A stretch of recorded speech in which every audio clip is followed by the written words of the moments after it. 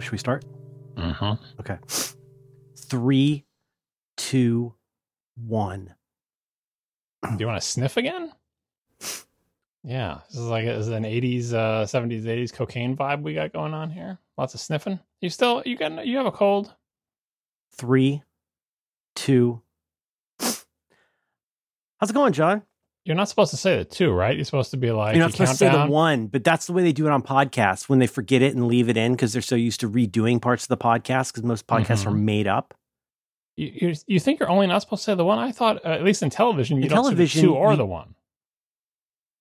I don't know about that. I know that in music, if it's 4/4 time, you count in generally 1, 2, 3, 4. If it's in dancing, and this is important, John, because I know you've got a background in the dance. If you're dancing, It's almost always, I know this from Bob Fosse, 5, 6, 7, 8.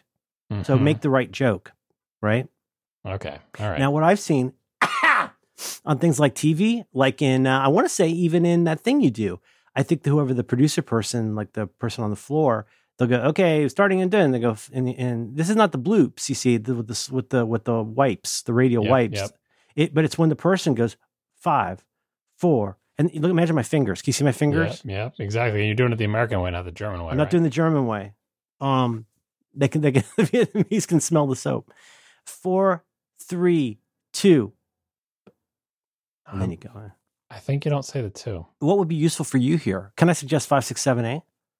Yeah, I mean that works. That's, okay, you ready to start the show? You can also do the Billy Joel one, which is you repeat the numbers 1 and 2.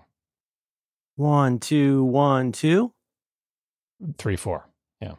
The beginning of Matter of Trust. Springsteen. You're talking about like a 1, 2, 1, 2, 3, 4, like that. Yeah. It's always been a matter of trust. Oh yeah, Bobby Jean and Matter of Trust. Do they have the same count in? I got to figure this out. Yeah, I didn't send it to you, but I saw a funny thing about Billy Joel the other night. I know you don't like to laugh. But I watched a really funny comedy thing where it starts out with the guy talking about how Billy Joel stopped writing songs when he turned 45, like a gentleman. It's a very funny thing on Peacock. What's this guy's name? Chris Fleming. It's very funny. Do you want to start the show? You ready? I am ready. 5, 6, 7, 8. Schlemazel? How do you spell those things? Haas and Pfeffer Incorporated? Schlemazel. Haas and Pfeffer Incorporated. Yeah. Okay. We're going to do it. There's schlemiels and schlemazels, and I never remember which is which, but in Yiddish, one is a person who's always spilling soup on other people, and the other one is a person who's always getting soup spilled on them. Haas and Pfeffer Incorporated sounds like some kind of a shell company for, the Warriors. Do you want to is this the show this week? We did. This 5, is the show. 6, 7, 8. Hello, John. It's Merlin. I figured out what the problem is. Wasn't I a good boy this week on the pre-flight? Sure. Good job. Gold star. So on this side over here, we've got the pre-flight, which apparently nobody's even allowed to know exists. And then on the other end, do you need me for this one? Yeah, go ahead. I'm allowed to interject. Go ahead. You're not allowed to interject. I was a good boy. 7, 8. And so here's the thing. Here's the problem. So over here, you got the pre-flight, which we're not allowed to even acknowledge. Over here, somehow a show happens pretty much only because I'm the one trying to make something that's professional with you. Incorrect. And I figured out what the problem is. Now, if we did a pre-flight, you know how we take a break sometimes? Well, usually take a break between the main episode and the member episode. This is one of those weeks. We'll tell you more about that in a minute. I think the problem is we don't have think about an Arrival. That movie where you think Amy Adams was a monster, you got a decontamination area. Or you think about I think they do this in Alien. It's a pretty big plot point in the 1979 movie Alien. You got to come in, you got the airlock, right? But there's almost always like a decontamination area where you go in and you get sprayed with chemical hoses and space lasers, and then you're allowed to join your fellow shipmates on the cargo ship. But outside is the pre-flight. We don't even know if that exists. In space, no one can hear you prepare. Over here, we've got the program where I carry you like a baby. What we need an area. We need 3, 6. do prime numbers. Do only primes. 1, 3, 5, 7, 9, 11, 13, 17. I don't know anymore after that. That's fine. That's all. I think that's all of them. Yeah. A lot of those now have been bundled into subprime tranches. Exactly. Okay, never mind. Forget it. It's not a bit. I don't care. I think we should do warm-ups. I think we should do warm-ups, and I think we should do the pre-flight at a time apart from when we do the program. And then I think what we do is we do our own post-flight and pre-show, but that's where we do warm-ups, we do improv exercises. You and I could do, we could turn on Zoom and do like mirroring things and help us just loosen up. I thought you said we were going to have a break between the things, not do a bunch of exercises. Well, that's life. Life is the break, title. Come away with me this summer. Come away with me for the summer. Let's go upstate. That's right? Oh, wait. I know this. Take a break. Right? Yeah. That's the name of the song. Okay. Take a break. Yeah. Take a break. I can't even do Come Away With Me for the Summer, Let's Go. You ever do that, by the way? If you ever try to sing along with Hamilton? I'm the worst at all of it. You try to sing along with Hamilton, and you just come to the flat realization that you can't say the words that fast. Forget about singing, anything like that. I still don't know how. I mean, everybody in that show is so spectacular. I've said this for however many years now, but I don't know how he just even did My Shot every night. Yeah, I mean, if you just had to do that at karaoke. You can't say the words. It's like the Micro Machine Man. You can't get the words. I can't get the words out of my mouth at that speed. I know. Disney should do a slowed down karaoke for the old folks. Hi, everybody, and welcome to Reconcilable Differences. It's a program with your pal John Siracusa, and I'm his little monkey, Merlin Man, and we do a program here. We visit with you, and hopefully, if you haven't heard the show before, it's a podcast. It's kind of like a radio show, but on the internet. And this one's got John Siracusa. And that's why people pay the big bucks. If you like the show and you would like to support it, you can go to relay.fm/rd/join. And one of the things we like to do, I don't want to belabor it. One of the things we like to do is once a month, we do a little bit of extra stuff, pick a special topic for our beloved members to hear. We're not going to put it all behind a paywall. I think Marco decided that already, right? And so that's going to be one of these. John, now this would be later, and you have to be a member, but there's a link. You should see a link. If I did the show notes right in 2 weeks, you should see a link where you can go and get nearly instantaneous access to every after show we've ever done, commercial-free versions of, or ad-free, however you look at it, versions, plus specials from other programs on the Relay FM network. Oh, I did one of those specials recently, actually. I got Did you do the AMA? Yeah, I'm doing that in October. On the crossover feed. It's the same feed. It's a members-only feed. Do you find yourself scared of Mrs. Unicorn? Do you find her intimidating? No, not at all. Me neither. She's a delight. Anyway, she did a thing I didn't where say she wasn't a delight, John. I think that was a mischaracterization. AMA, which is Ask Me Anything, I guess. And I got asked a bunch of questions. One of them actually covered a topic that we're going to cover here. But if you want to hear that interview with me or any of the special episodes that we've done over the many years on this program, and the after show that we have once a month in this program, become a member at relay.fm/rd/join. Right. And we'll probably end up, there's a lot of stuff you probably won't hear. We'll ask Jim to cut out a lot of stuff where John was unkind to me. If we cut out all of it, then we wouldn't have a program. But this is one of those weeks. And John, would you please share with our listeners at least what the straw man plan is for what we'll talk about in our very special member episode? This is some would say archaeology, some would say necromancy, document necromancy. We pulled something from the document that's got to be, 3 years old? At least 2 years, At least 2 years, maybe 3 years old. I remember typing it during an episode. You said something that unlocked a door, and I just tap, this dumb sentence that I think is actually kind of an interesting idea. And what's that interesting idea? Is John a secret Buddhist? Having a iced tea. Is John a secret Buddhist? And I have prepared for this only a little bit, but I mainly wanted a wide-ranging discussion about, no spoilers, but interesting ways in which your apparent approach to this thing we call life is somewhat aligned with some practices of aspects of Buddhism. I think Dearly beloved, we're gathered here together. Why am I popping out song lyrics today? I don't know what's going on. Because you like my podcast and you think it's funny to sing. Mm-hmm. Dearly beloved. How? Like I'm a clown? I amuse you? No more Shinebox. Make you laugh? Are you going to talk about Godfather 2 with Roderick and me? I mean, I suppose so. Sure. Don't you think it should happen? Probably. I don't know if you listened to this week's episode, but it was a lot of fun. Little anarchic, and I think it had maybe a record-setting number of Godfather references. Probably so close in terms of. Let me see how far I am in it. I think I started it today, and I did hear. Did you get to John contesting his suspension? Suspended the sentence. That's suspended a sentence. Yes. All right. That's right. I think you're a little racist, but it's fine. I'm your Italian friend. You could say I have an Italian friend. I know. I have a photo of myself with you. I'm pointing at you and smiling broadly. Say my Italian friend. I'm allowed to say suspended the sentence. Suspended a sentence. She was beautiful. Do you believe in America, John? That's a different scene. You can't combine them. Sure I can. Look what they did to my boy. Those men would be suffering right now, Merlin. All right. Follow up. As is the tradition here on John's program, we like to begin with a copyrighted feature of John Syracuse. John Syracuse, copyright 2010, follow-up. Tile Guy. Following the saga of John trying to get anybody to reliably do anything professional to his house. Yeah. When last we spoke, the Tile Guy hadn't gotten back to me. I chased him down in the 2 weeks since then. And eventually got him to Just say, for what it's worth, I'm sorry. I'm going to mute after this.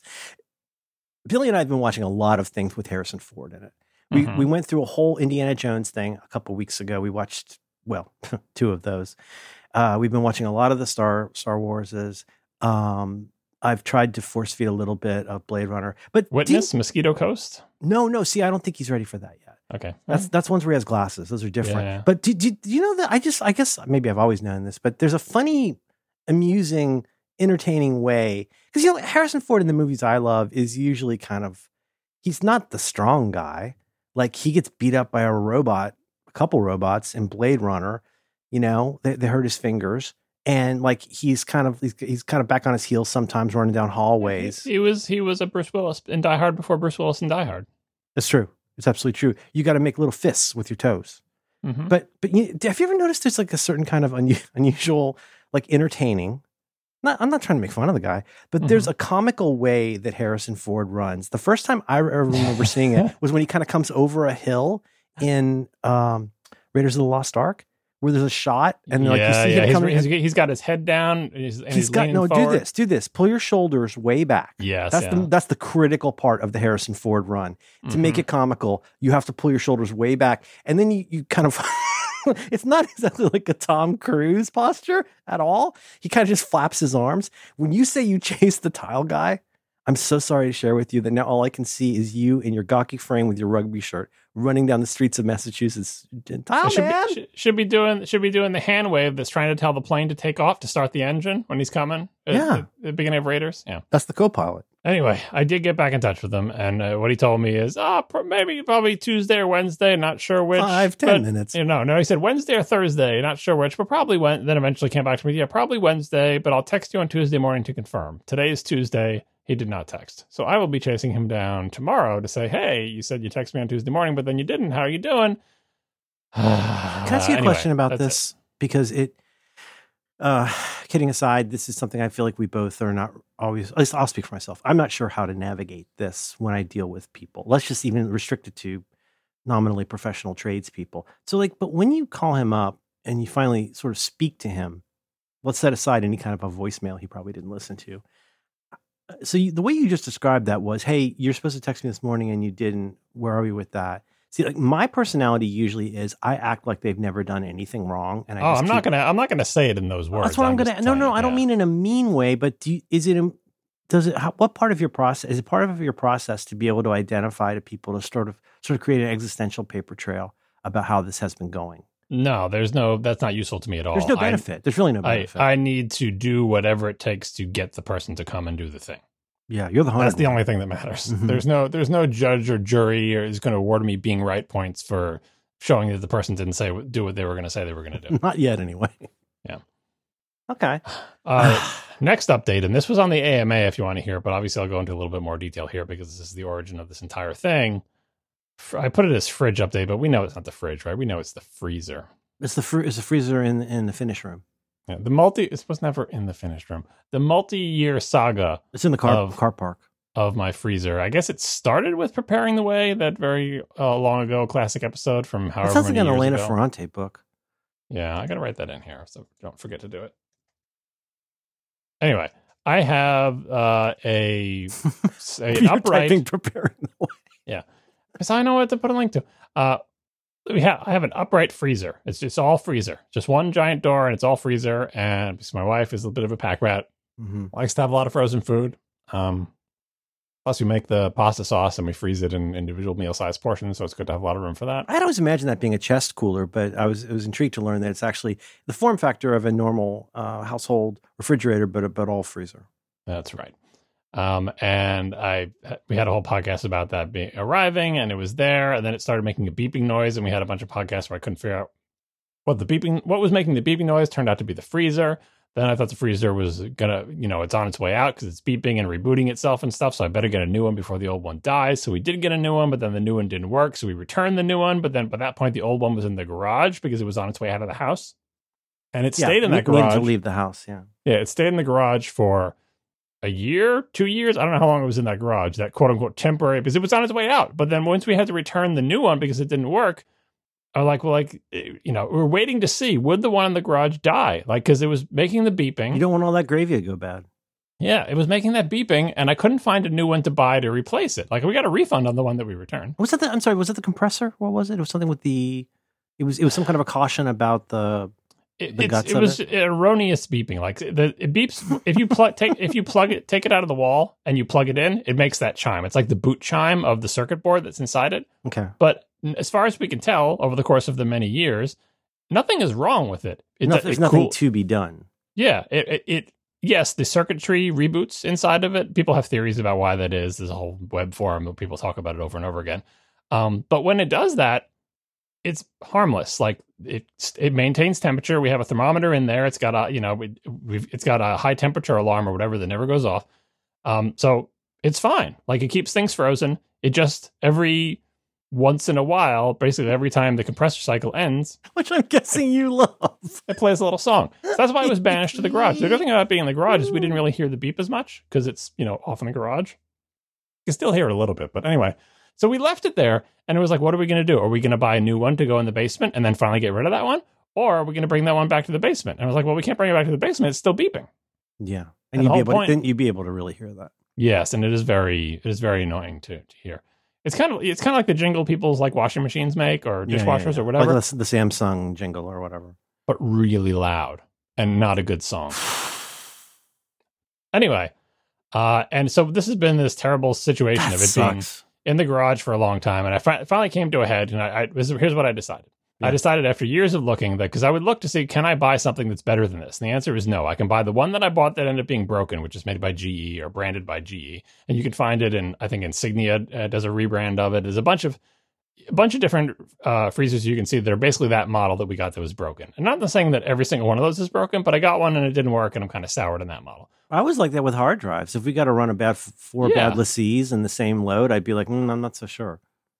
My other option is I can get the exact same freezer I have now because they still make it. Huh. Does it still have the beeping problem? I don't know. And they make it under many different brands. And you can look at it. Eventually you look at these things and you realize that's my freezer. I know it's a quote unquote a different brand name. Oh, and there's one more, Danby, D-A-N-B-Y. It's not quite like mattresses, but there is a feeling of there's some kind of white label thing going on. Exactly. And Danby is the third one that I'd never heard of. And I was like, I'm not going to buy that. I don't trust it. Right. Plus it costs money. It's expensive. Right. Well, it's a lot to throw at an experiment where so far the results have not gone great. And I'm personally I'm at a point in life where I'm not one of those people. It's like those people who are like, well, if it doesn't work out, you can sue them. I'm like, that's a strategy. Like, if it doesn't work out, it's covered by warranty. And you're like, oh yeah, here's me for like a month on the phone with somebody going, there's an erratic, occasional beeping sound that is driving me insane. It's happened with the other one too. How do we fix that? And they're like, well, but it still freezes, right? Yeah, I mean, it's a known problem. If you look for it on the internet, if I give you my model number and you Google for it, you will find. If you send feedback, let me know and I'll dupe it. Just many people with this problem, right? And that's why I know all this extensive research about. If you buy this kit and replace this board and do this thing and do that, and it's just nope. Geez, you poor Over kid. the years, you see all those people coming back and saying, "I thought I'd fixed it and I hadn't," or whatever. So here's what I decided: I'm not getting a new one. It's too expensive. I don't know what to buy. Therefore, I should move the one in the garage back down into the basement. So how do I deal with the beeping? What solution do I have there? At the very tail end of the main thread that I'm following in the main forum where I first read about this, a new solution has emerged from the various people who are fed up with this over the course of the years. Mm-hmm. Can you guess what that solution is? I'm guessing it's going to be a reckon.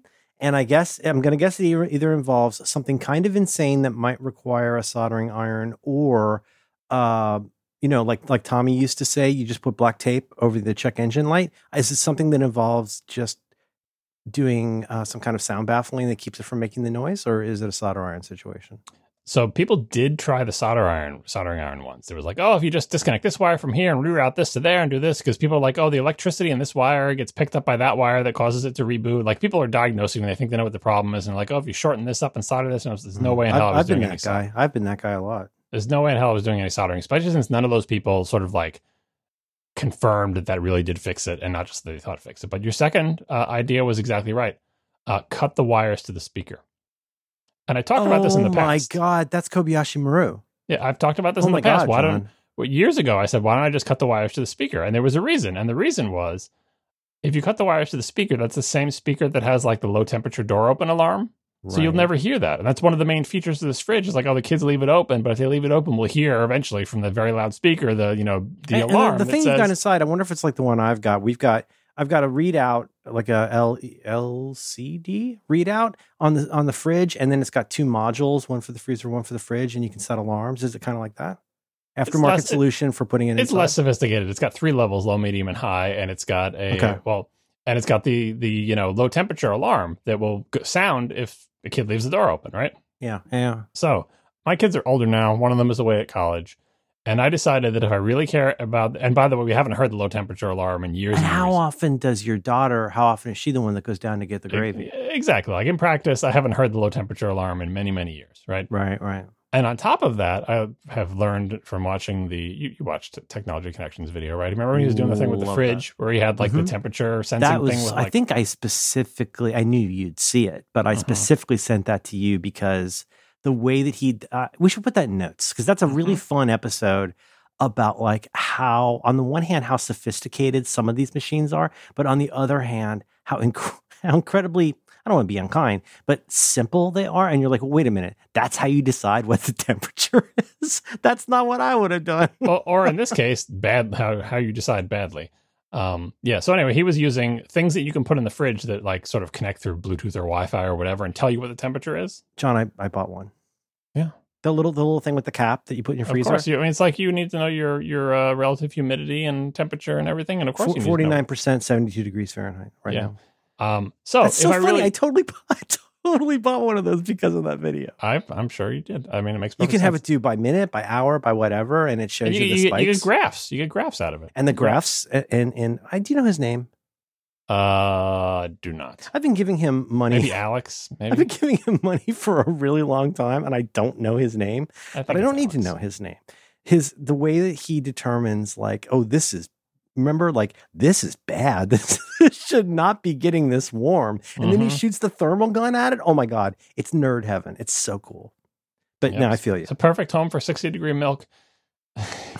Thank you, Instacart. Yeah. Ding, ding. Those little turdy devices exist that you can stick in your fridge that will essentially let you know through the magic of the internet. To all appearances, it's basically a USB key with a cheap little LCD readout that you mainly just plug into your machine and it just sucks down that data and then you put it back in. That's it.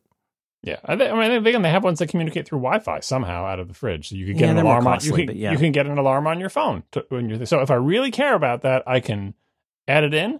But I know if I cut the speaker, I'm not going to hear that beeping anymore. So you're on the horns of a dilemma now. But also, can I just give you, 10 points to Syracusador? Is like you take popping up 2 levels. This is really at a Merlin at his best moment of you going, wait a minute. Well, the thing that my priors about this are about not wanting the freezer to be left open and I lose my gravy, right? And then you go like, well, wait a minute. This problem that I was trying to solve or thought I was trying to solve a long time ago, is that still relevant? You just saved yourself so much trouble with that. Yeah, and not only is it still relevant, but if it actually is still relevant, I have an alternate solution if I want to. Right. So I went to the garage, opened up the back of this thing, found the wire, cut it. By the way, one fun thing that I found in the back of the freezer when I was in there doing that, in the giant forum thread that I'm reading, people were like, do you have a wiring diagram for this? And I had a repair guy come and he's like, I don't understand why there's not a wiring diagram for this fridge. There's wiring diagrams for a similar fridge and we can probably use that, but why is there no wiring diagram on the website for the manufacturer or whatever? Like a repair person was saying, it's weird that there's no wiring diagram. Even if it's not user serviceable, even if it's like a warranty voiding thing, somebody has to know how to. Yeah, the repair guy was saying it's weird. You need like a Chilton book for your refrigerator. Yeah, the repair guy is checking his where repair guys get their wiring diagram, and he's like, there's no one for this model, so that's weird. Anyway, I open up the back of my freezer and I'm rooting around in there trying to find the speaker cable to cut. And there, wadded up, folded over like a tiny little bundle of paper and taped to the inside of the frame was the wiring diagram. That's so interesting. I just recently discovered, because I was cleaning out under the fridge and trying to improve its don't get me started on our freezer, but like I was trying to like do all the things that you do, clean all of the things. You want to get a fan and point it at your compressor. That's what you want to do. You get a little fan, you put it in there. I've thought about it now. No, but it's funny, under the fridge, you take off the kick plate or whatever it's called. I know you're talking about the Technology Connections video and making the joke about him having the fans, but I'm serious. Fans outside your fridge pointing at the compressor to cool it if it's overheating. And the compressor is down in that under area? Yeah, it's outside the fridge. It's a gigantic hot So if I got like ball. the kind of thing that people get for a gaming PC. Yep. And then do I just hook that up to like a 6 volt or something? Like what do you? Yeah, so obviously this is where the soldering comes in, or you can just get one that plugs into the wall. And then I'll just get a portable. But I'm sorry, it's not interesting. But when I was cleaning under there, I was like, huh? What's this? And I noticed, like when you get an appliance and it's got that plastic thing, usually it's like here's your energy usage for there's a booklet or something. Yep. There was a booklet in a plastic bag under our refrigerator that nobody had ever opened. Yeah, it came with the fridge. I don't think it wasn't the manual. I've got the manual, of course. I'm not a monster. It was the Energy Star, uses this much energy per year as a little you know what? I'm chart. gonna find out for you. Okay, so all right, you're growing as a person. Even as you're slightly shrinking as a household. And so, what was the one that was in the finish room before? Is it the old freezer? No, nothing was ever in. They passed through the finish room. We'll get to that in a second. But anyway, I opened up the back of this thing. I cut the speaker wire. I speak for the listener, John. Not everybody follows all. Yeah, I capped off the cut speaker wire. I was going to ask you that. Did you do the thing where you screw on the little red thing with the turning thing? Yeah. I mean, I don't think it need. I put electrical tape and a wiring nut, and I'd sleep better knowing it's done right. Yeah. Anyway, it's all sealed off. That speaker's not going to be making any more noise. The thing's working fine, but then of course I got to get everything out of the freezer, put it into a bunch of coolers and the refreezer in the kitchen. And then I did this before I brought my son back to college. I had him help me carry, because he helped me carry the freezer up. He had to help me carry it back down. That involves opening up the bulkhead, cleaning out all the scary spiders. We did have one of those scary, I see them in videos of the Japanese countryside, the big, long, I don't know, millipede, centipede things. The one with the really long, lots of really long legs. You know those ones? What kind of coloration? Brown. Is it fuzzy? Not fuzzy, but like long. No. The legs are enough. Like that's horrible.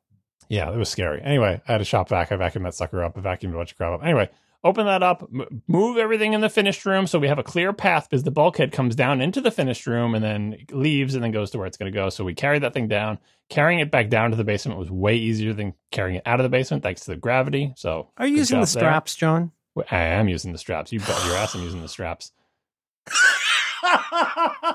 Lifting straps. The lifting straps, not the yellow hand cart. But although I have to say, there was a question we were going down the bulkhead, which is just about 1 inch. There's 1 inch clearance on either side of this thing to get this freezer down in. Obviously, we have the door already taken off. I went to military school and I've been on planes, so I know the bulkhead is Navy word for wall. Are you talking about something having to do with the bulkhead of the appliance?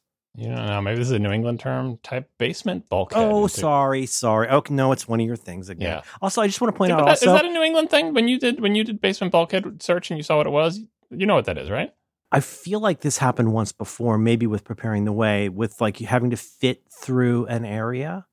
And if you seriously, like joking aside, again, joking's back, but now it's leaving for a second. Really go listen to that. It's one of the great. Like it's up there with The Wrong Guy. Preparing the Way is a very good episode of this program. But I feel like it had to do with trying to fit it through. Oh, no, wait, you told me about this. It's not the cellar door, but it's like Judy Garland's doors in Wizard of Oz, kind of. You got to I do remember now. You have to navigate through that thing, right? Is that it? Yeah, there's another. After you get through the bulkhead, there's a door at the bottom of the bulkhead, and then you're in the finished room. And you had a French door at one point. I remember. Paint me like your French doors. No French door, and then door. And then to get out of the finish room, you have to pass through another doorway. Anyway, this freezer had come out, so I know it could go back in. But there was a question when we were going back in. Should we use the lifting straps for the trip down the stairs? For people that know, a bulkhead is like two angled doors that you open up, and a staircase is below them. You might see it. Don't treat me like a child. When somebody in a movie, like when the Simpsons need to go into a cellar, or like what do they do in Wizard of Oz? When that's what I just said. Yes. Yeah. That's what I'm calling a bulkhead. And the question becomes then, are the straps going to be good? See, I also worry though, because now you're attached to a heavy appliance. And if one of you goes a little tits up with your maneuver, you might, forgive my saying, you might kill your son. Plus, it's very uneven. Like one person is down the stairs and one person is up the stairs. So you have to, anyway, I was down the stairs. I'm a good parent sacrificing myself. Yeah. Right. If things going to fall and crush somebody, it'll crush me and my son will be alive up top. Good for you. College is expensive. Yeah. So maybe the life insurance money will help pay for it after I'm dead. So I'm down there and we did have the straps. That turned out to be a big mistake.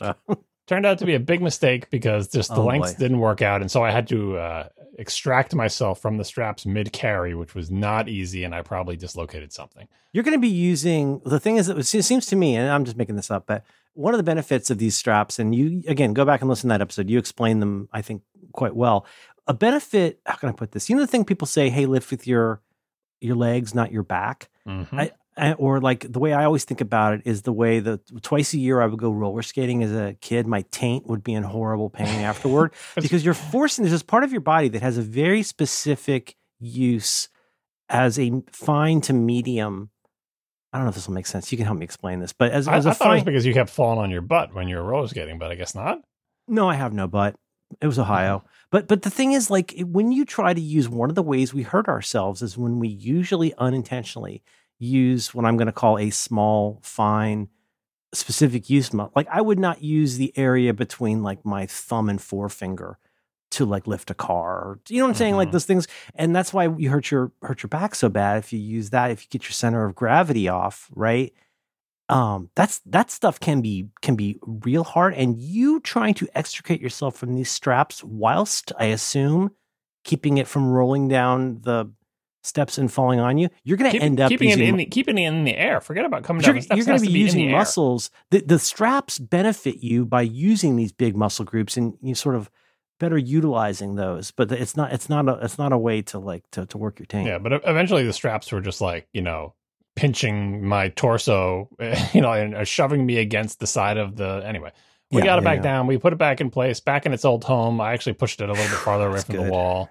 I tried to spray for the mildew that sometimes forms above it to preemptively deal with that. Anyway, it's back in its old home. It's not in the garage anymore. I swept out the garage. There's still a lot of junk in the garage because, junk accumulates junk. And once the freezer was in there, it was a free-for-all. It's like, well, we're definitely not fitting the car in here now. So this is why Dennis says nothing ever goes on the counter. Like once you start putting stuff there, once thing's there, it finds friends. So anyway, the freezer's gone. An attractive kipple area. Yeah, so I got rid of the freezer. There's still a bunch of junk in the garage. Is your gravy okay for now? That's the good thing. We had just used our last container of it. Right? Good. So, but yeah, everything was in coolers and with ice packs, and then we put it back in when everything's back in. So that is not the end of the freezer saga, because this thing could still betray us at any moment. But I feel like it is a good stopping point for the freezer saga. Absolutely. Yeah. Absolutely. And again, if you go back, I got to see how long ago I was preparing the way. This has been going on for a while. Let's see how's our Google juice. Oh, I don't know. Oh, you're saying you're not even gonna do the site colon? Preparing the way, reconcilable differences. I'm gonna say 2.5 years. 2019, April 17, 2019. No kidding. John, that's more than I thought. I know. That's what I'm saying. I would have blamed it on COVID. Yeah. So this is a 4-year saga.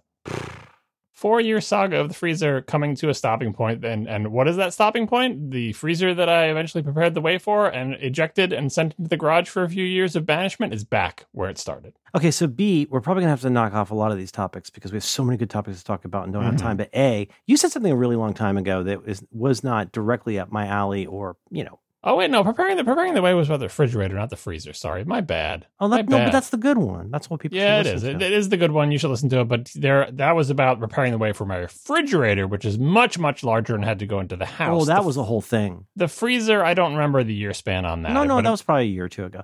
But, you said something a long time ago about how, you like Honda Accords and you like to have a manual transmission. I don't remember the exact details, but you said something that really resonated with me, even though it was a little outside of my own actual interest, that I would summarize as, look, there's a kind of car that I want, and there's certain features I want it to have, but the trim package or the options that get me what I want also give me stuff that I absolutely don't want. So if I want the nice interior, you know what I mean? Like, can I get a stick shift on this? Do I get this option? And I run into that all the time. I'm running into it with our fridge, which we're trying to replace right now.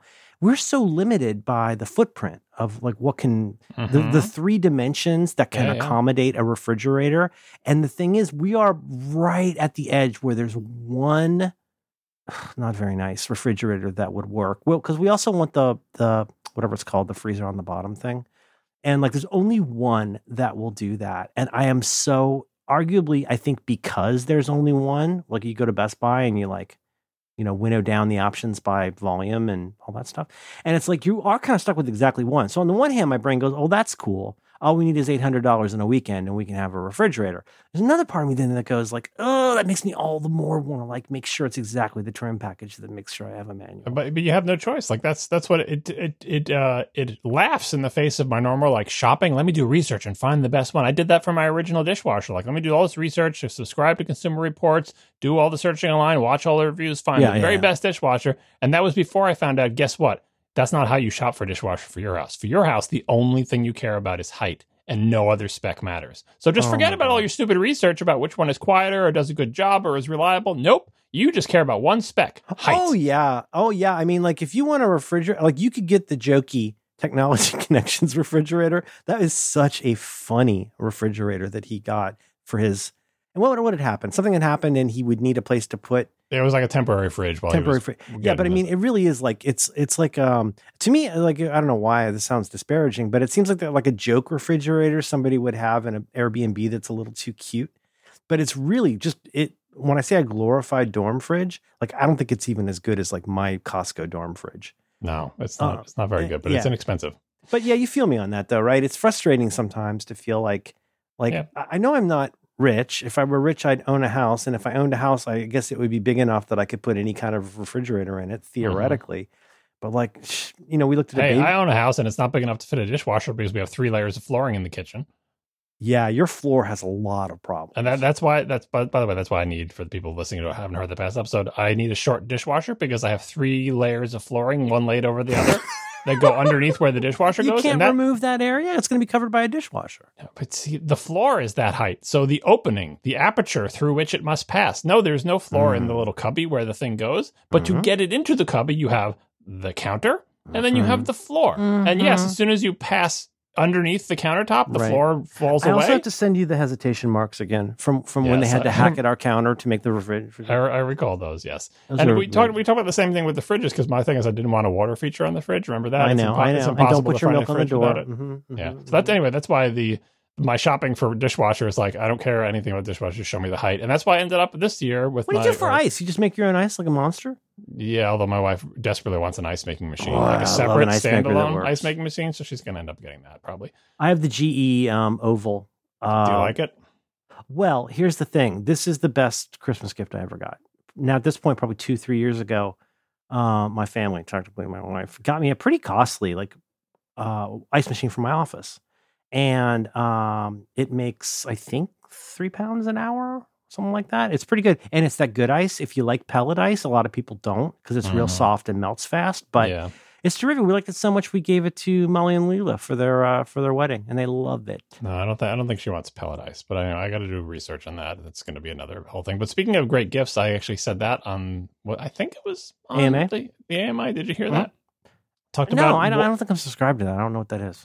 All I know is Mrs. Unicorn asked me to do it. It's a crossover feed, Relay FM crossover. We'll put instructions. Why do they put stuff there? It's so confusing. Yeah. Anyway, that's where it is. And also, why do they always say the names of sponsors in the British way? Why do they use? There's no verb agreement in the way the people write our ads. You'll probably hear it this week where I say something like, I don't know, Bunbury and Dishman's are. That's what they do in the UK. In UK, companies are plural, and in America, they're singular. I think it's a Mike thing. I think it's because it's Mike's fault. The whole country says Apple are going to introduce. Carrie's picked that up from Mike, or just from England. Yeah. Apple are, yeah. Anyway, in that program, if you had heard it, I believe I mentioned one of the best. I think I said it was probably one of the best gifts I've gotten in the past decade. Can you guess what it is? Is it a dad style appliance-y thing? It's a dad thing for sure. I don't know. It is a headlamp given to me by one Merlin man. Yeah. Did I get you the one with the 3 bumps on top? You look kind of like a sand person or something. It's really good. Like once you go in on the headlamp lifestyle, I feel like I'm kind of like, God, what was I doing before? I felt like when I need to drill something under my desk. That's why it's such a great gift. Yeah, you didn't know you needed it. But I never would have bought it for myself. It's not an expensive item, but it never would have occurred to me to buy it. Well, it looks a little silly, and you're like, in my case, like I think I own every flashlight Marco has ever mentioned. I wanted to do a whole podcast at some point just about flashlights and folding knives, and like I get them all, but it's great. But like in this instance, I mean, you think to yourself like, okay, what would it be good for? Well, it's good for doing things in the dark, like if there's a blackout, obviously, right? It's good for stuff like when you're in a weird space, especially a tight space where you don't want to put a flashlight in your mouth or put it under the left side of your neck, like a cop or something. Like the back of my TV. Which is a known issue, right? But the thing is, you go, oh, we've got flashlights. We've got flashlights at home. But once you've got this thing on, you see so many uses. And like when you go camping next time, oh my God. I see. I've never used it in a blackout. I've never used it camping. You know where I use it? Obviously when I'm behind my TV because it's dark and terrible back there. You like to work in the dark anyway because you're a mole person. Also, pretty much every time I clean, when I vacuum. Oh, you start seeing things. Yeah, you put on your good glasses, and you get on your headlamp, and then you start put it on Dyson. Maximum, do it. Get the tube part of the vacuum, the little tubey thing and go underneath your desk, and you will find wonders that need to be vacuumed under there. There's a new Dyson that's got, I don't quite understand it, but I've heard good things. There's a new Dyson that has some kind of like a laser sight on it or something. But apparently, once you get a Dyson with this like super view thing, you're like, oh my God, what monster have I been? Is it like a black light for dust? It's like when Gordon Ramsay on, Hotel Hell. But, yeah, I mean, like I get that sometimes where I'm like, I thought I did a good job with the crevice device, but the crevice tool, but I'm not. Yeah. I love that phrase. So anyway, I use that. Good for you, man. Well, you got the right attitude about it. Yeah, and I said like perfect gift because it's something I never would have thought of. It's not even I would have got to the point where you enjoyed it. I could buy a headlamp, but I would be too embarrassed. No, I never even got to the phase where I even considered it as a thing that humans could buy for themselves. How do you think I felt when I ordered a squatty potty? I thought to myself, now look, I've seen this on TV. I know about squatty potties. Okay, but listen, I've seen this on TV. This is, first of all, I'm not allowed to have it at the house. I mean, a squatty potty, especially at your age, is a little bit of a thing that you're going to have to explain when you go to the ER when you slip off the squatty potty. At my age, because I'm so much older than you. You are. Okay. I would be afraid that I would fall off a squatty potty. That's my main fear of a squatty potty. It, John. You're just raising your legs and your feet. I know, but it seems like I could. You understand how the human body's off. Shaped? Yeah. It's like a game controller. It needs to fit in your hands. I understand the concept and I agree with it, but I'm worried that I would fall off. Do you have any concerns about intestinal kinks? Oh. That's not that kind. Oh, where is Paul Sabourin when we need him? That is the name of my what cover band? Intestinal Kinks? What have you got? Come on. He does these so well, and I can't do them because I don't know band names. I love Paul. I love him so much. You're not going to even attempt it? Intestinal Kinks is the name of my blank cover band. Oh, intestinal. What? I mean, like not the Kinks. No, that's obviously not. It's going to have something to do with bowels. Poo. Three Dog Night cover band? I don't know. That's tough. I don't know, man. You've gone past me. Yeah, well, it's his area of expertise. I can write this down to remind myself. Do that. Paul. Yeah. Ask Paul. I don't think he listens to the show, but I am a huge fan of his. Not that it's a problem. I know how to reach him. I played with my kid one day, and it was really nice. One day when people used to come to San Francisco for things, and back there used to be Mac and Apple things here. And one day, Billy and Mad and Paul and I went to that really cool park, kind of like near where the carousel is, near Moscone. And we had the best time. He's a very nice guy. I shouldn't out him as a nice guy, but he's a very nice guy. Yeah. Makes good software too. I'm using it right now. We had him on the program on one of our member special episodes. If you don't know who we're talking about and why he's such a nice guy. Yeah. I love Paul. Was he on our show? Yeah, he was. He's not canceled, is he? No. Not yet. We'll never cancel him. He's wonderful.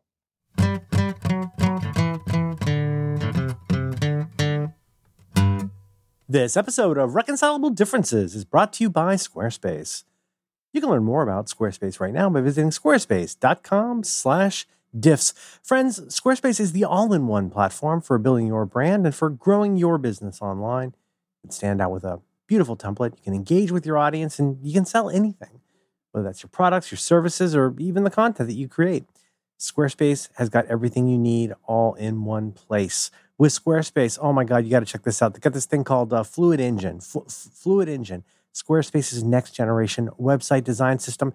It'll unlock your creativity more easily than ever before. You can start as ever with a beautiful, best-in-class website template, and then customize every part of the design with drag and drop technology, desktop or mobile. And you can stretch your imagination online with Fluid Engine. It's built and ready to go on any new Squarespace site. Of course, friends, you can sell your products at an online store. This used to be such a pain in the butt, forgive my saying.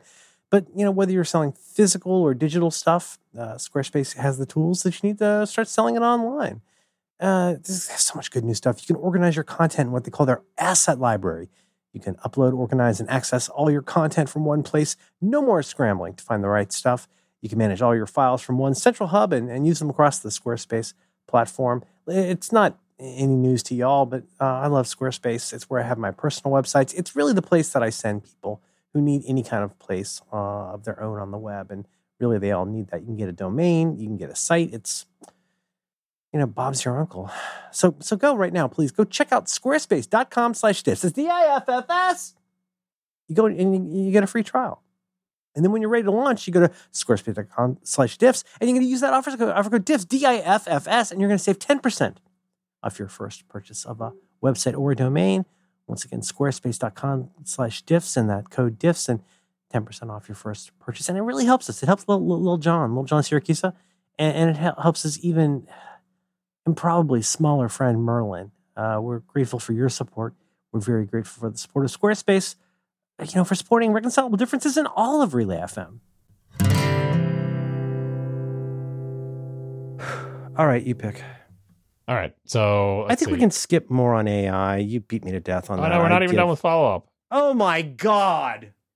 That's what I said. I said it in the pre-flight. No, it's fine. But, we already have a Casey on your show. Mm-hmm. John, we're hearing this document. What's fridge? Oh, shoot. Yeah, we got word talk. Yeah, someone named Cobalt Blue pointed us to a video about eggcorns. I'm sure you know what eggcorns are. I'd never heard, if I have heard that word, I'd forgotten it, but that's a wonderful word. And what is an example of an eggcorn? An eggcorn, according to Wikipedia, is the alteration of a phrase through the mishearing or reinterpretation of one or more of its elements, creating a new phrase having a different meaning from the original, but which still makes sense and is plausible when used in the same context. Well, and which is, forgive my saying, somewhat viral. In the sense that it gets that kind of error you talked about, what were we talking about? You said there was an influence. Oh yeah, this one. You said you said this. You said uncharted territory, and I said I hear really uncharted territory all the time. Yeah, that's an eggcorn. And eggcorn is itself an eggcorn of acorn. People saying acorn and thinking it was EGGCORN. Technically, it's a recursive corn. You put mondegreen in here, which is a similar thing. Yeah, leave that one for me. Let me do mondegreen. That was my knowledge of something similar. Is from a wonderful word called mondegreen. This is from the Internet Science page. Mondegreen is a mishearing or misinterpretation of a phrase in a way that gives it a new meaning. And so here's where it comes from. It's spelled MONDEGREEN. And you're going to, once you hear this, you're going to recognize, I'll give you a couple examples of these. The etymology comes from an essay from 1954. Someone called Sylvia Wright described how as a young girl, somebody used to read her a poem called The Bonnie Earl of O'Moray. It goes like this. Here's how she heard it. Ye highlands and ye lowlands, oh, where have ye been? They hae slain the Earl O'Moray and Lady Mondegreen. And in fact, that last line is not, it doesn't go, they have. It's like Robert Burns. They hae slain the Earl of Moray and Lady Mondegreen. The correct line is, they hae slain the Earl of Moray and laid him on the green, which is so good. Now, here's one. Any chance anybody here's ever heard the Jimi Hendrix song? This is probably the most famous one, Purple Haze. Excuse me while I kiss this guy. I have so many of those. Now, that's similar, wouldn't you say? It is. It is very similar. I don't think it's as viral. I mean, I think the main difference between the two of them is I think eggcorns... like you said, I think eggcorns can be more viral to the extent that certain eggcorns become, I think, correct in their own right, whereas Kiss This Guy is never going to be correct because it's the lyrics to a song, right? And that there is an answer. But did you actually watch this video? They list a whole bunch of them in the video. But one of the ones that's is it good? Should I watch it? Yeah. Well, I mean, there's just so many of them. But The one that's in the thumbnail is buck naked. B-U-C-K, buck, like an adult male deer, I guess. Buck naked, which is a phrase in English for being extremely naked, and butt naked, B-U-T-T, naked. And I think butt naked has been butt naked. It's wrong, but I like it. Well, no, but here's the thing: butt naked is an eggcorn. But it is so popular that I contend it is exactly as correct as buck naked now. Because so correct. It's so I don't know used. where you come up with this kind of crap. No, it is. It's not a matter of being correct, John. It's a matter of being widespread, which makes it seem language evolves, correct. and at a certain point, it language becomes is correct. A virus. Ooh, I'm a descriptivist. You're the worst. It becomes correct. Everything we say is like that. Can I sing a little bit? Can I sing a couple more? Mm-hmm. That's that's CCR song. Bum bum ba-dum bum. You think of it from American Werewolf, Bad Moon Rising. Fortunate Son. There's a bathroom on the right, which I at one point heard. Rising. Yep. Lucy in the Sky with Diamonds. The girl with colitis goes by. People don't know what a kaleidoscope is. Colitis. Also, like the what's Eagles. What's the rest of it? What's the rest of it? Colitis. Silver flowers of yellow green towering over your head. The girl with kaleidoscope eyes, Lucy in the Sky with diamonds. Right, but they think it's colitis? The girl with kaleidoscope, that's what it sounded like. What about this? Sing me the line from Blinded by the Light without looking at the page. It sounds like he's saying, there's one where he says, let's see, the Man for Man version, I think they say, wrapped up like a douche, another roar in the night. They say deuce, right? And then what Mr. Springsteen says is, I think he says cut loose like a douche. Because loose rhymes with deuce. It sounds like, Stephen Sondheim says you should only do completely straight rhymes. Don't do slant rhymes. It's lazy. I have so many of these, and I think they're wonderful. I would also like to point out, John, you can take off your headphones for a minute. Did you guys ever notice how, for years, John keeps referring to a part of his house as the Finnish room, like a room from Finland? No, I'm saying finished. Oh, I'm sorry. I apologize. I thought you took your headphones off. Did you guys ever notice You're saying finish. I'm saying finished. Dawn. Yeah. Did you ever notice how John, for years, has just with a completely straight face? This is my dear friend, John. We've become friends over the years. I don't care for him, but we've become friends for professional reasons. But, for years, John has just like some kind of hill person. John says the Finnish room, which sounds like a room that was brought here from Helsinki.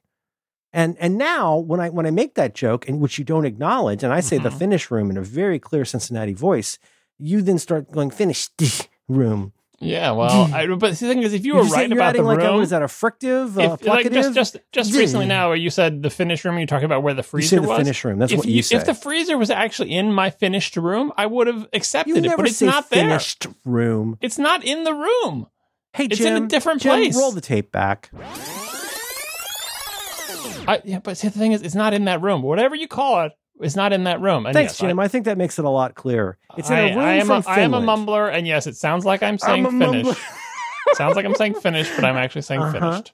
And I think we've established your ability to hear the difference between words is not the best. Yeah. Did we tell our audience about that? I don't think we had an ATP one where Casey can't say the word fully. Right? And then I said, is it worth mentioning the exercise that you put our family through a couple weeks ago? So the prologue. I didn't do this. You put your own family through it and dragged me into it. I'm going to close with that, but what I'm going to open with is that I think these are hilarious, and I think people do it all the time. And here's another one. Welcome to the Hotel California. Let's see, soon on a dark desert highway, cool wind in my hair. By the way, the 1975 album Hotel California is probably better than you remember. I don't appreciate that. I heard you exhaled a little bit. On a dark desert highway, cool wind in my hair, warm smell of colitas, resin. And that's kind of another colitis. That's like a double colitis. Well, but that's a pretty obscure word. I only know it from that song. I don't know. I've never heard that. I don't know what that means. Yeah. Colitas. What the hell does that mean? But my favorite one, which is actually, I haven't used it in a while, but an actual Twitter bio for me.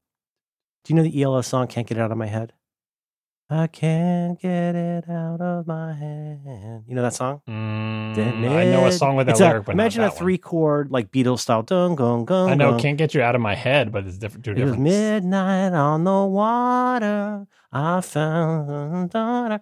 And then he, I swear to Christ, since I was 9, I swear to God, he goes, walking on a wave's chicane.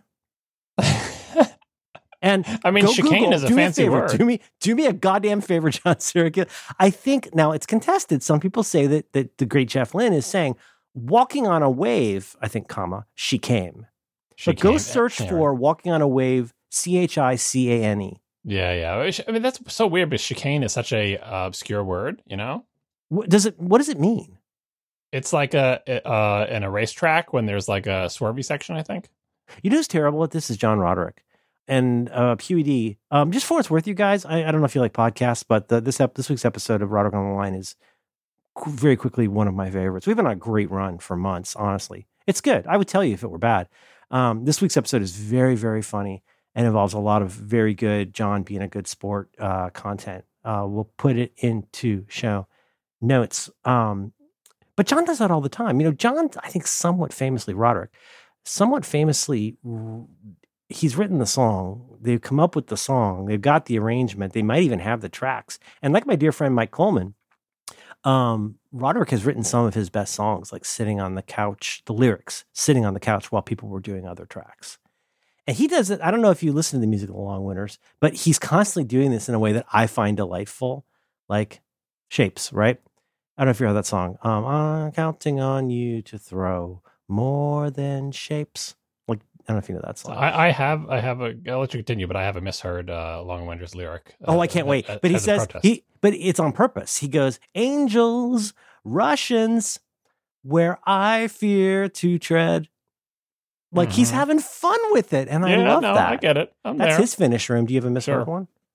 So I don't have an encyclopedic knowledge of Long Winters music, although I have seen him play live several times.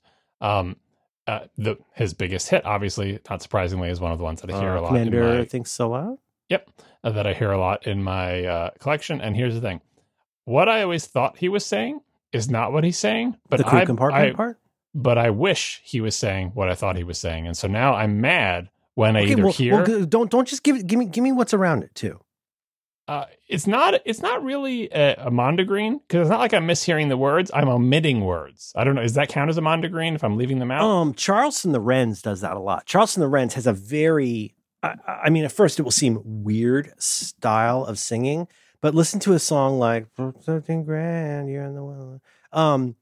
Everyone Choose Sides or She Sends Kisses. He has such an unusual way of singing where he leaves off sort of parts of words and replaces it with breaths. And it's freaking intoxicating. Yeah. So this is boys and girls in cars, right? So it is. I don't know if this is the proper word for it. I guess it's the outro. The crew compartment's breaking up. Yep. And here's what I thought he said when I first heard that song, and I latched onto it, and I think it is a better lyric. I thought, because he repeats that line many times during the outro, right? One of the cool parts of the song, right? I thought he was saying crew compartment breaking up. Like you'd be communicating over the radio tersely. Oh, right? Like it would come over a crackly connection. Crew compartment breaking up. Leave off the article. Yeah. No, I like that. And no apostrophe S. The crew compartment's breaking up. But he's actually saying the crew compartment's apostrophe S standing for is breaking up. But I like it so much better with crew compartment breaking up. And so I just unhear, kind of like you unsee in that China Mieville thing. I just unhear the and the apostrophe S, crew compartment breaking up. I would encourage him, if he sings that song live, please leave off the and the apostrophe S. That's really good. But he does that Charles thing too. There's someone, last fall, I don't know if I survived. And he goes kind of like, I woke up still on fire. I don't listen to it much, so I'm not really familiar with it. You know what's funny though is, and again, I'm so sorry. I'm so up my own ass. I apologize. I like what I do. You know, you guys, I hope you like what you do. If you don't like what you do, like it more and be happy. I like what I get to do. And one of the things I like is I get to do a podcast with John Roderick, who's so weird. But like before I was friends with John, I was a huge Long Winters fan, just on the basis of their first record. And then we became friends and, anyway, this latest episode is I'm just going to say this is one of those episodes like almost like what do they call it on Righteous Gemstones, an interlude. It's almost like a flashback episode because there's so much payoff in this latest episode. But I was talking to my family, and you'll hear this anecdote in the last act of the show about how I was listening to Blanket Hog from When I Pretend to Fall. And by the way, when we're listening to the song, Matt and I both go, title line, she laughs when I pretend to fall. And we point at the screen like Leonardo DiCaprio. That's so pretend cute. to fall. You should have done the whisper move instead of the DiCaprio. Sitting next to your date. That's pretend to fall. But we listened to Blanket Hog, and I have to admit, it's an unusual Long Winter song. I think in some ways, as I stipulated, or as I suggested to John, I think in some ways, and where do you hear how that song was written? What Ken Stringfellow did with the piano on that. But I was talking about how, like, on the show that we recorded on Monday with John, and I was just saying, like, I love Blanket Hog. I feel like it ends what I would think of as side one. And so here's how the song starts. Well, not how it starts, how the lyric starts. Do you believe it's day? And I swear to Christ, I have been singing because it's about loving your girlfriend who steals the blankets. And John's struggling with the idea of trying to write in the same way that Sean Nelson did with Happiness Writes Right. How do you write a song about being happy as a grizzled rock and roller? And do you believe it's day? And whenever I sing along, though, I always say, do you believe it's done? And then it's important, though, because that lyric keeps coming back up. And if you listen to that amazing 2-minute guitar blow up at the end, which shifts from mono to stereo, please listen to this episode. It gets repeated, mixed way down into the mix. You know what I'm talking about? Do you believe it's day? I've been listening to that song since 2003, and I've been singing it wrong the whole time. Well, the singers, they mumble. It's the problem. You saying they don't enunciate well? Yeah. What do you think about Bono? Is he a good enunciator? Not great, but also your hearing's not great, so it's a double whammy there. Your hearing's not great. As good as Graham Parker. Graham Parker is a terrific enunciator. You can hear every little bit. Like, oh, God. You guys go listen to Squeezing Out Sparks, especially the song Protection. My God, what an amazing album. But anyway, I made my family listen to the entire Long Winters album. And we all sang along. We go, no, you are. No, you are. Anyway, I have nothing else good to say about that person. Quick real-time follow-up. A chicane, just to be more precise, is an obstacle or series of tight turns in opposite directions on a race course. And colitas... Like the Nürburgringwagen where Casey got his car? They might probably have some chicanes in it. And the colitas, C-O-L-I-T-A, colitas, is a plant that grows in the desert that blooms at night, and it has a kind of pungent, almost funky smell. So it does smell warm. Yeah. Huh. That's got a terrific guitar solo in it. And sure does. I spent a lot of my time for show notes. Find the 1977 live performance of Hotel California. It's one of the extraordinary things in the world. See, I wasn't sure I liked Don Felder, especially because Don Felder's solo stuff didn't really grab me. The thing is, though, watch this video. Because I'm a Joe Walsh guy, right? I've always loved Joe Walsh. And I always assumed, the same way that all the solos on Abbey Road that I like, on the end, I always assume are Paul McCartney. I think it's actually 3 people playing solos. But, Paul did all the good solos. And in this instance, I always assume it's Joe Walsh, who I helped with his internet connection in the 90s. Did you know that? I was on a speakerphone call with Joe Walsh. I helped him fix his internet. That was nice of you. Yeah, he was right there in Florida. But then you get Don Felder does he sets up does amazing solo. Then Joe Walsh does his solo. And then they do a thing that we didn't invent this, but we in Bacon Ray call the twin guitar attack.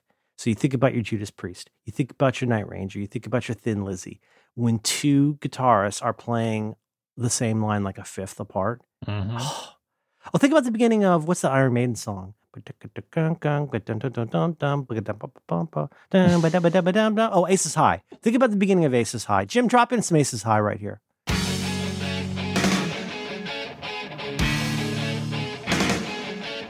Wasn't that good? That's a song about planes. A lot of Iron Maiden songs are about historical events. Did you know that? Did not know that. I've even forgotten the name of the guy. What's the dude's name? The singer? No, the guy in the album cover with no skin. Eddie. E-D-D-Y? E-D-D-I-E? E-D-D-I-E. There you go, Eddie. At least I knew he had a name. I've still got that. Yeah. Bruce Dickinson's always a good interview. That guy's interesting. He's not the original. Paul Dano was the original singer. Wait, no, was Paul Dano the guy from that movie? What's his name? Don Dano? Who's the guy? Who's Paul Dano? What am I forgetting? Paul Dano is an actor. Did you ever have a metal phase at all? What's the closest you got to a metal phase? I did not have a metal phase. Hang on. The closest I got was watching the video. Cute. What's the you never liked any like Bon Jovi or anything like that? The closest I got to a metal phase is watching the popular videos from Metallica's the album with for All. The album with Enter Sandman and One on it. Those videos were on MTV a lot, and I would watch them. That's you're talking about yeah.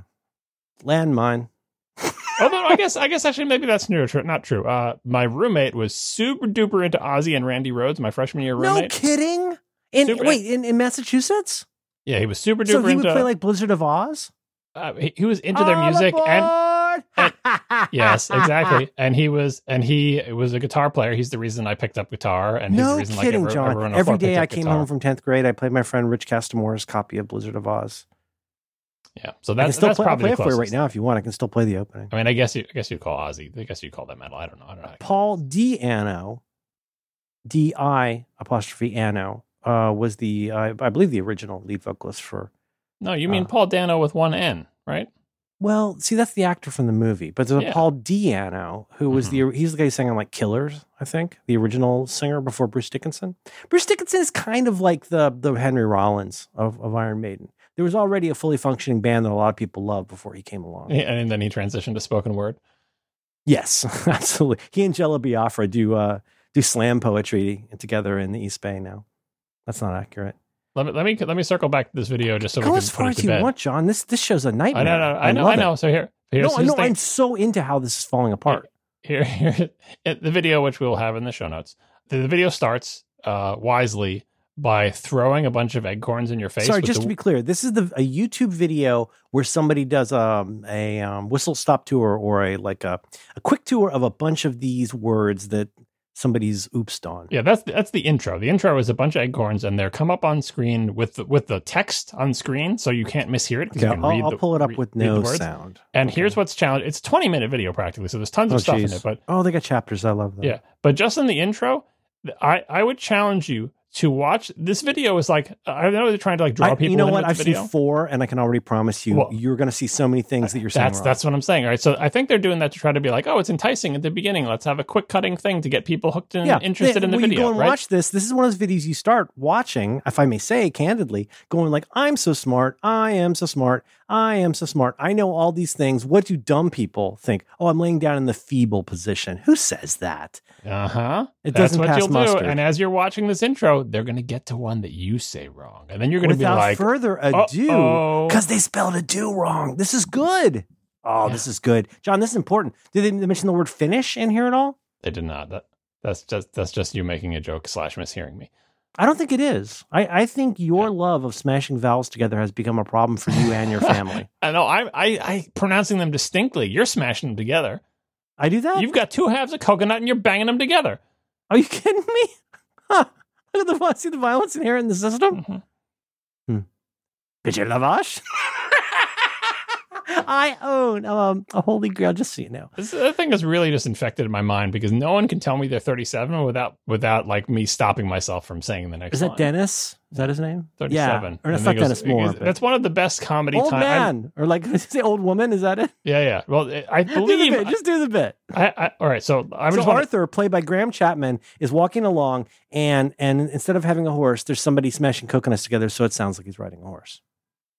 I think there's probably a word for comedy for doing this in comedy, but this is one of the first times I remember seeing it. The King Arthur person says, "Old man, can you tell me the way to whatever?" Like he has an old woman. Does he say old woman? Old woman. Old woman. He says, "Man." All right, but anyway, we're not doing that part. He's got a question. I believe he has a question for him. He says he wants to know if you've seen the Grail. Yeah, or whatever. He has a line. He has something like, "Oh, tell me about the whatever." Right, and he thought they were a narco-syndicalist. Yeah, and rather than answering the question, the guy is still stuck on the fact that he was addressed as old woman, and he leaves off the word "it's." So he just goes like, he doesn't go, "You're wrong, I'm 30." He just goes, "I'm 37." He goes, "I'm 37." He says, "What?" The other guy says, "What?" He says, "I'm 37. I'm not old." That whole comedy thing of like of one person has moved on in the scene, but the previous person is stuck on it, and they throw the thing back, and it works so well. Oh God, now I have to watch it. Smack us all. I have a box set, not Blu-ray, but a DVD box set, and it came with little plastic toy cows and a little lever that you can shoot the cows. Petit lavage. I mean, that really helped me in my French class. If I ever didn't know the French word to cow, like that's just one of the ones I wasn't going to forget. I do a lot of that. That's a delightful movie. It's only a bottle. Yeah. My God, you know what, John? I'm sorry. I'm just doing bits, but my Christ, when I was 14, I want to say 14, but it might have been 15. My friend Todd, who had HBO and a VCR, was a very troubled home, but he did have HBO and a VCR. This is where I saw, this is not for you, John, this is for everybody else. This is where I first saw Conan the Barbarian. What is good? This is where I first saw. You misquoted that on Roderick, too. No, I didn't. You got to go rewatch that. Put the it in your Lamentations quotes of their file. women? That was him, not me. No, it's not what is good. It's what is good in life, right? Oh.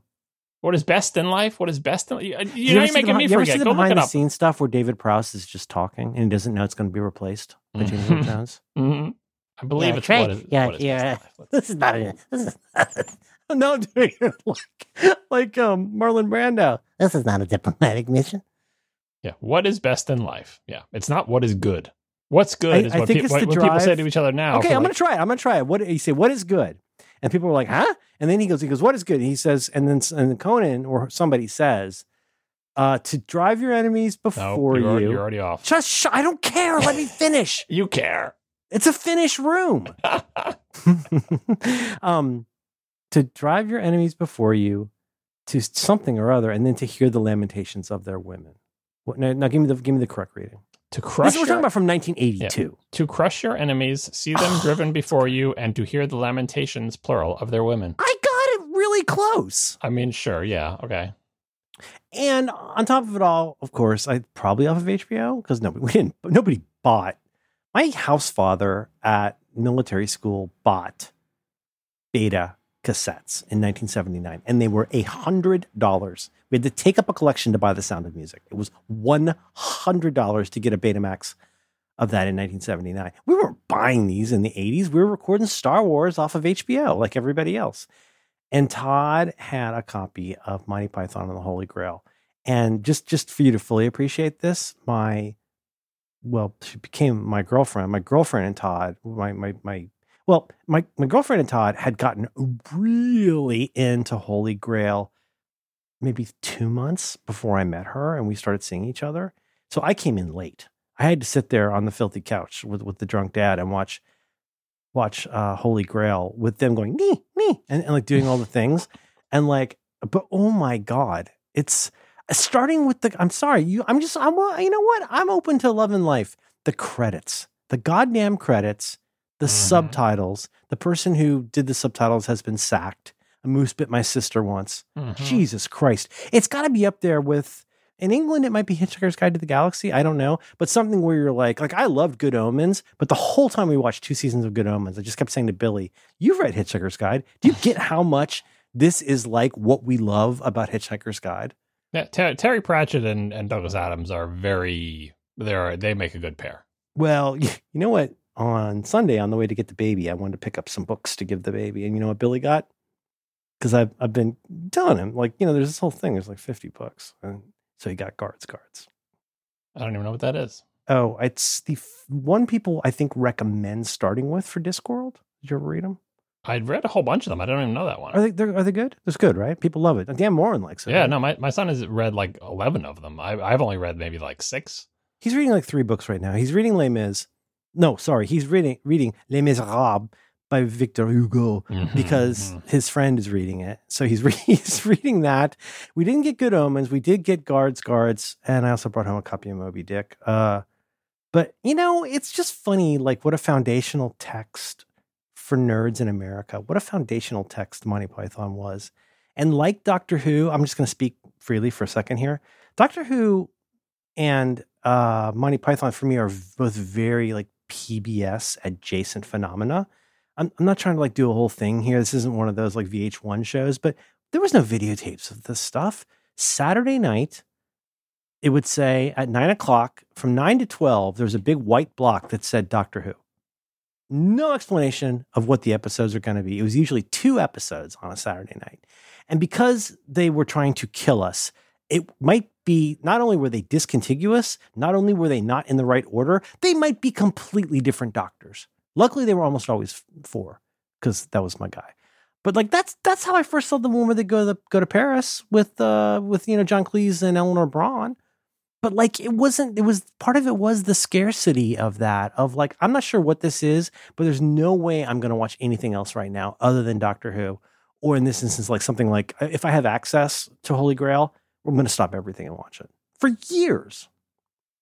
What's your foundational text for that? Like, you're like, and don't be cute about it, and don't try to impress your dumb friends from engineering school. Like, what's a dorky thing that you got super into that you now see as, that you still think is funny, that like made you partly who you are? My friends from engineering school are all very smart. Before I answer your question, I do have to have a weird correction. Flex. I do have to have a correction. You do have to do that. Yeah, I do have to give a correction, because otherwise we'll get the feedback. The Conan the Barbarian thing is kind of like the Commander Thinks Aloud. Oh my! You say it's like the command line? The Commander Thinks Aloud. It's like that, where I wanted the song to omit words, but it doesn't.